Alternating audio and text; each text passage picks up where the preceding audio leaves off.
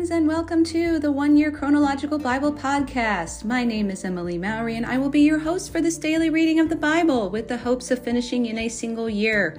Whether this is your first time reading the Bible or you have made a daily practice of it for many years, I pray that this podcast will strengthen your walk with Christ and be a blessing to you and to those around you. What makes this podcast unique is that we read scripture in chronological order as opposed to the traditional Genesis to Revelation book-by-book reading. I have been making this my daily practice since the year 2007, and I cannot tell you how much it has blessed my walk with Jesus Christ.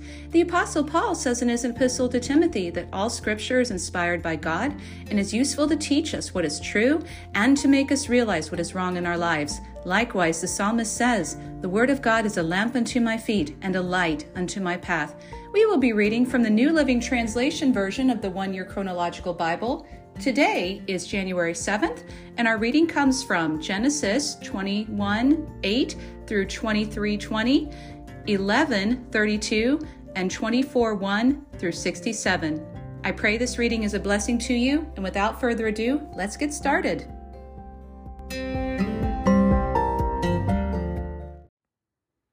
Hagar and Ishmael sent away. Genesis 21:8 through 21.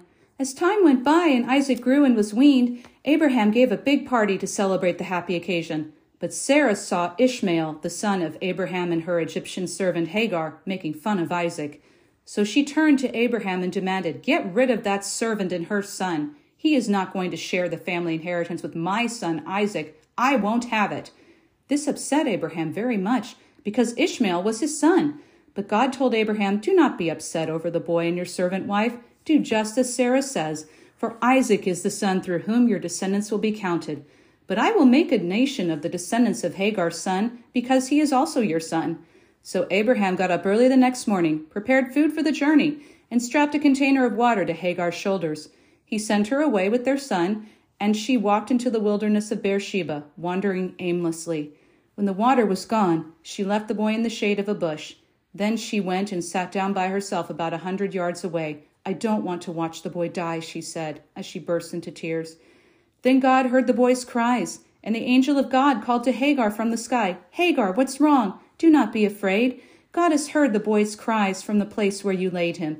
Go to him and comfort him, for I will make a great nation from his descendants."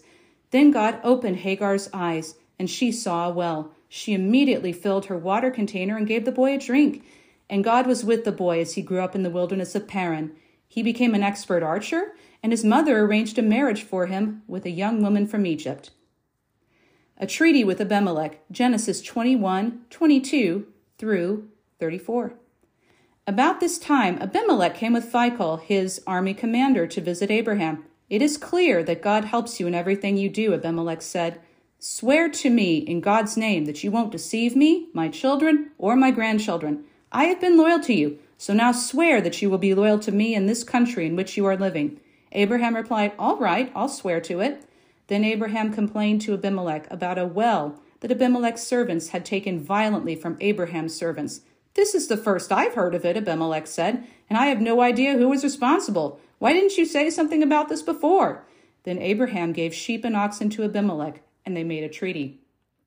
But when Abraham took 7 additional ewe lambs and set them off by themselves, Abimelech asked, "Why are you doing that?" Abraham replied, "They are my gift to you as a public confirmation that I dug this well. So ever since, that place has been known as Beersheba, well of the oath, because that was where they had sworn an oath."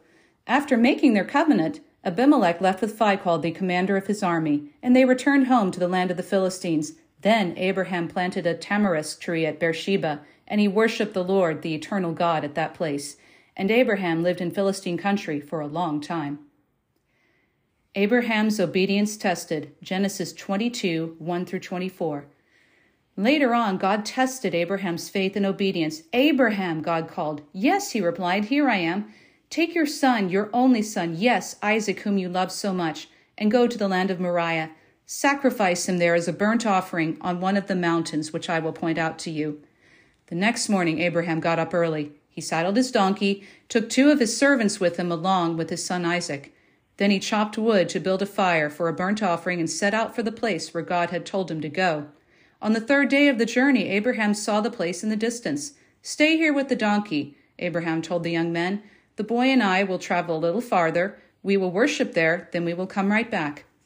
Abraham placed the wood for the burnt offering on Isaac's shoulders, while he himself carried the knife and the fire. As the two of them went on together, Isaac said, "Father?" "Yes, my son," Abraham replied. "We have the wood and the fire," said the boy, "but where is the lamb for the sacrifice?" "God will provide a lamb, my son," Abraham answered, and they both went on together. When they arrived at the place where God had told Abraham to go, he built an altar and placed the wood on it. Then he tied Isaac up, laid him on the altar over the wood, and Abraham took the knife and lifted it up to kill his son as a sacrifice to the Lord. At that moment, the angel of the Lord shouted to him from heaven, "Abraham, Abraham!" "Yes," he answered, "I'm listening." "Lay down your knife," the angel said. "Do not hurt the boy in any way, for now I know that you truly fear God. You have not even withheld your own beloved son from me." Then Abraham looked and saw a ram caught by its horns in a bush. So he took the ram and sacrificed it as a burnt offering in the altar in the place of his son. Abraham named the place, "The Lord will provide." This name has now become a proverb. On the mount of the Lord it will be provided. Then the angel of the Lord called again to Abraham from heaven.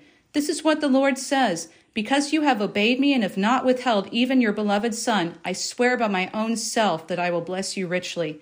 I will multiply your descendants into countless millions, like the stars of the sky and the sand of the seashore. They will conquer their enemies, and through your descendants all the nations of the earth will be blessed, all because you have obeyed me."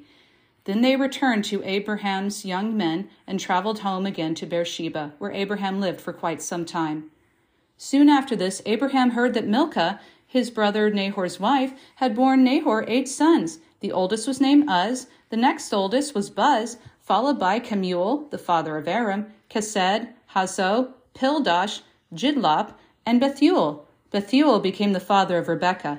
In addition to his 8 sons from Milcah, Nahor had 4 other children from his concubine Reumah. Their names were Tebah, Gaham, Tahash, and Makkah. The burial of Sarah, Genesis 23, 1-20. When Sarah was 127 years old, she died at Kiriath Arba, now called Hebron, in the land of Canaan.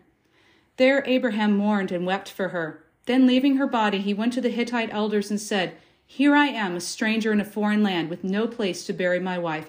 Please let me have a piece of land for a burial plot." The Hittites replied to Abraham, "Certainly, for you are an honored prince among us. It would be a privilege to have you choose the finest of our tombs so you can bury her." Then Abraham bowed low before them and said, "Since this is how you feel, be so kind as to ask Ephron, son of Zohar, to let me have the cave of Machpelah down by the end of his field. I want to pay the full price, of course, whatever is publicly agreed upon, so I may have a permanent burial place for my family." Ephron was sitting there among the elders, and he answered Abraham as the others listened, speaking publicly before all the elders of the town. "No, sir," he said to Abraham, "please listen to me. I will give you the cave and the field. Here, in the presence of my people, I give it to you. Go and bury your dead." Abraham bowed again to the people of the land, and he replied to Ephron, as everyone listened. "No, listen to me," he insisted. "I will buy it from you. Let me pay the full price for the field so I can bury my dead there." "Well," Ephron answered, "the land is worth 400 pieces of silver, but what is that between friends? Go ahead and bury your dead." So Abraham paid Ephron the amount he had suggested, 400 pieces of silver, as was publicly agreed. He bought the plot of land belonging to Ephron at Machpelah near Mamre. This included the field, the cave that was in it, and all the trees nearby. They became Abraham's permanent possession by the agreement made in the presence of the Hittite elders at the city gate. So Abraham buried Sarah there in Canaan, in the cave of Machpelah near Mamre, which is at Hebron. The field and the cave were sold to Abraham by the Hittites as a permanent burial place. The death of Terah, Genesis 11:32. Terah lived for 205 years and died while still at Haran. Isaac marries Rebekah, Genesis 24, 1-67. Abraham was now a very old man, and the Lord had blessed him in every way. One day Abraham said to the man in charge of his household, who was his oldest servant, "Swear by the Lord, the God of heaven and earth, that you will not let my son marry one of these local Canaanite women. Go instead to my homeland, to my relatives, and find a wife there for my son Isaac." The servant asked, "But suppose I can't find a young woman who is willing to travel so far from home. May I then take Isaac there to live among your relatives?" "No," Abraham warned. "Be very careful never to take my son there. For the Lord, the God of heaven, who took me from my father's house in my native land, solemnly promised to give this land to my offspring. He will send his angel ahead of you, and he will see to it that you find a young woman there to be my son's wife. If she is unwilling to come back with you, then you are free from this oath, but under no circumstances are you to take my son there." So the servant took a solemn oath that he would follow Abraham's instructions as he loaded 10 of Abraham's camels with gifts and sent out, taking with him the best of everything his master owned. He traveled to Aram Naharaim and went to the village where Abraham's brother Nahor had settled. There the servants made the camels kneel down beside a well just outside the village. It was evening, and the women were coming out to draw water.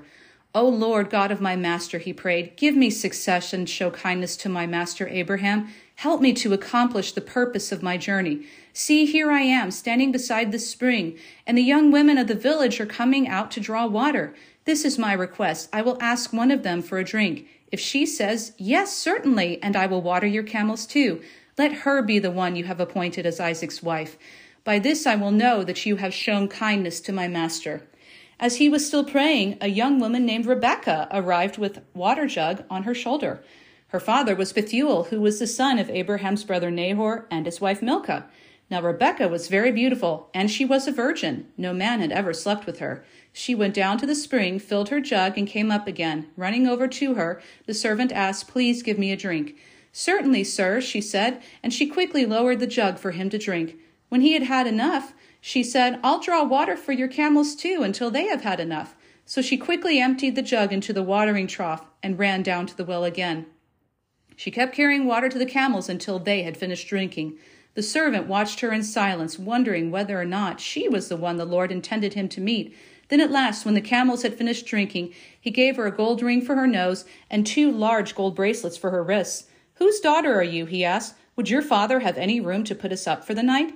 "Yes, my father is Bethuel," she replied. "My grandparents are Nahor and Milcah. Yes, we have plenty of straw and food for the camels, and we have a room for guests." The man fell down to the ground and worshipped the Lord. "Praise be to the Lord, the God of my master Abraham," he said. "The Lord has been so kind and faithful to Abraham and has led me straight to my master's relatives." The young woman ran home to tell her family about all that had happened. Now Rebekah had a brother named Laban. When he saw the nose ring and bracelets on his sister's wrist, and when he had heard the story, he rushed out to the spring where the man was still standing beside his camels. Laban said to him, "Come and stay with us, you who are blessed by the Lord. Why do you stand here outside the village when we have a room all ready for you and a place prepared for your camels?" So the man went home with Laban, and Laban unloaded the camels, gave him straw to bed them down, fed them, and provided water for the camel drivers to wash their feet. Then supper was served, but Abraham's servant said, "I don't want to eat until I have told you why I have come." "All right," Laban said, "tell us your mission." "I am Abraham's servant," he explained, "and the Lord has blessed my master richly. He has become a great man. The Lord has given him flocks of sheep and herds of cattle, a fortune in silver and gold, and many servants and camels and donkeys. When Sarah, my master's wife, was very old, she gave birth to my master's son, and my master has given him everything he owns. And my master made me swear that I would not let Isaac marry one of the local Canaanite women. Instead, I was to come to his relatives here in this far-off land, to his father's home. I was told to bring back a young woman from here to marry his son. But suppose I can't find a young woman willing to come back with me, I asked him. You will, he told me, for the Lord in whose presence I have walked will send his angel with you and will make your mission successful. Yes, you must get a wife for my son among my relatives, from my father's family. But if you go to my relatives and they refuse to let her come, you will be free from your oath. So this afternoon, when I came to the spring, I prayed this prayer. O Lord, the God of my master Abraham, if you are planning to make my mission a success, please guide me in a special way. Here I am standing beside this spring. I will say to some young woman who comes to draw water, please give me a drink of water. And she will reply, certainly, and I'll water your camels too. Lord, let her be the one you have selected to be the wife of my master's son. Before I had finished praying these words, I saw Rebekah coming along with her water jug on her shoulder. She went down to the spring and drew water and filled the jug. So I said to her, "Please give me a drink." She quickly lowered the jug from her shoulders so I could drink. And she said, "Certainly, sir, and I will water your camels too." And she did. When I asked her whose daughter she was, she told me, "My father is Bethuel, the son of Nahor, and his wife Milcah." So I gave her the ring and the bracelets. Then I bowed my head and worshipped the Lord. I praised the Lord, the God of my master Abraham, because he had led me along the right path to find a wife from the family of my master's relatives. So tell me, will you or won't you show true kindness to my master? When you tell me, then I'll know what my next step should be, whether to move this way or that. Then Laban and Bethuel replied, "The Lord has obviously brought you here, so what can we say? Here is Rebekah, take her and go. Yes, let her be the wife of your master's son, as the Lord has directed." At this reply, Abraham's servant bowed to the ground and worshipped the Lord. Then he brought out silver and gold jewelry and lovely clothing for Rebekah. He also gave valuable presents to her mother and brother. Then they had supper, and the servant and the men with him stayed there overnight. But early the next morning he said, "Send me back to my master." "But we want Rebekah to stay at least 10 days, her brother and mother said. "Then she can go." But he said, "Don't hinder my return. The Lord has made my mission successful, and I want to report back to my master."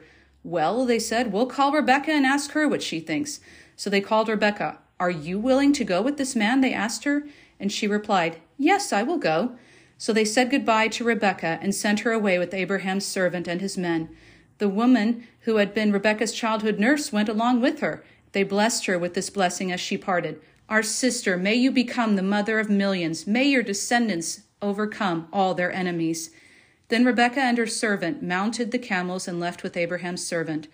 Meanwhile, Isaac, who was at home in the Negev, had returned from Beer Lahai. One evening, as he was taking a walk out in the fields meditating, he looked up and saw the camels coming. When Rebekah looked up and saw Isaac, she quickly dismounted. "Who is that man walking through the fields to meet us?" she asked the servant. And he replied, "It is my master." So Rebekah covered her face with her veil, and the servant told Isaac the whole story. And Isaac brought Rebekah into his mother's tent, and she became his wife. He loved her very much, and she was a special comfort to him after the death of his mother.